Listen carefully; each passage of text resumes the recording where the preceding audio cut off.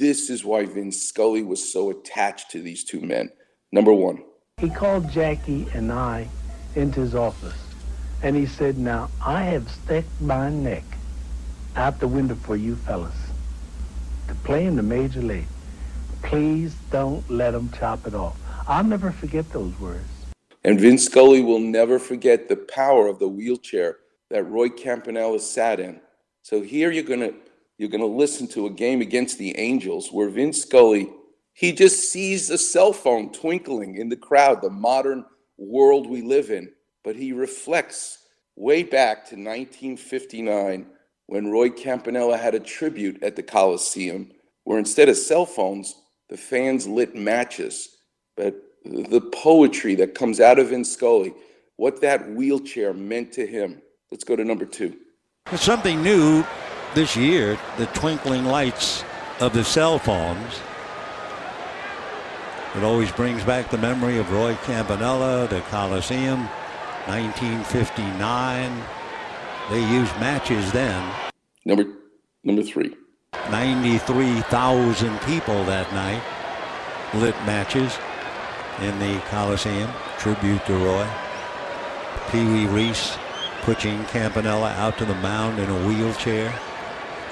And Campanella pointing out 93,000. That's my number backwards. He wore 39. And now you can imagine Vin Scully's revisiting, visualizing Pee Wee Reese wheeling Roy Campanella in a wheelchair. And now his brain is starting to paint that picture.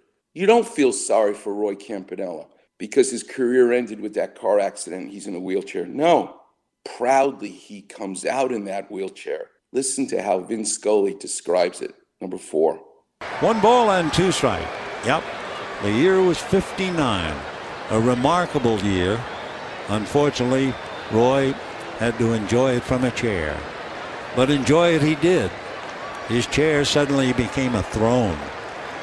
1 and 2, the Crone. His chair suddenly became a throne. That's the magic of Vin Scully, the visual power of the wheelchair. I want you to listen to really why Roy Campanella was so special. The great Dodger pitcher, Carl Erskine. Listen to him describe what was special about his catcher. Carl Erskine threw 2 no-hitters. Roy Campanella was his catcher. Number 5. Can you describe Campy, how he handled you as a pitcher? I mean, briefly. Yeah, Campy, what Campy did more than anything else for the pitching staff was how he made you pace yourself. Pitchers always are over-anxious, especially if you have a bad pitch, you throw a home run or something, you want the ball back, you want to go. He wouldn't let you do that. He made you stay within yourself.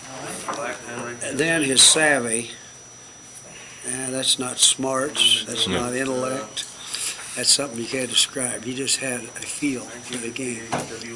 Number 6. And when you face guys over and over and over and over, I guess Kiner's going to be here today. You face a guy like Kiner, those teams you play 22 times a year, so 11 home, 11 on the road. Now, you're in the league 10 or 12 years, think how many times you face the same guys over and over and over. And so Campy, then, he was great at the mind game. What to throw, when to throw it. Yep. But he was an easy personality. Number 7. He helped Newcomb a lot because Nuke was a little volatile, and he was one of the early blacks. He had to face a lot of those big days, same as Jackie did. And he wasn't handling that as well as Jackie probably. So Campy was really a soothing influence on Newcomb. But and the manager would basically say to the pitching staff, a lot of us were pretty young, if you shake Campy off, you better have a good reason. You shake off the pitch he wants you to throw. Carl Erskine loved shaking him off, but they also loved working together as a team. Finally, number 8. He's been around. He knows what to do. You kind of follow Roy.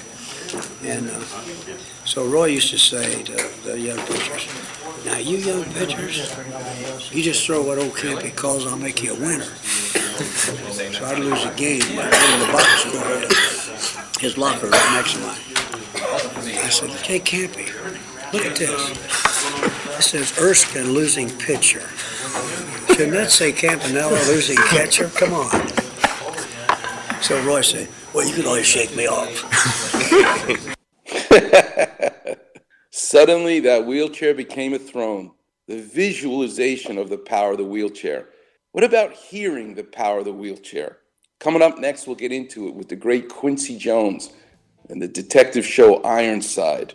We're going to be talking at 8:15 to the great Dave Davis about the power of the wheelchair after World War II. Wheelchair basketball. The number is 877-710-ESPN. You're listening to the one and only Weekend Warriors show here on 710 ESPN.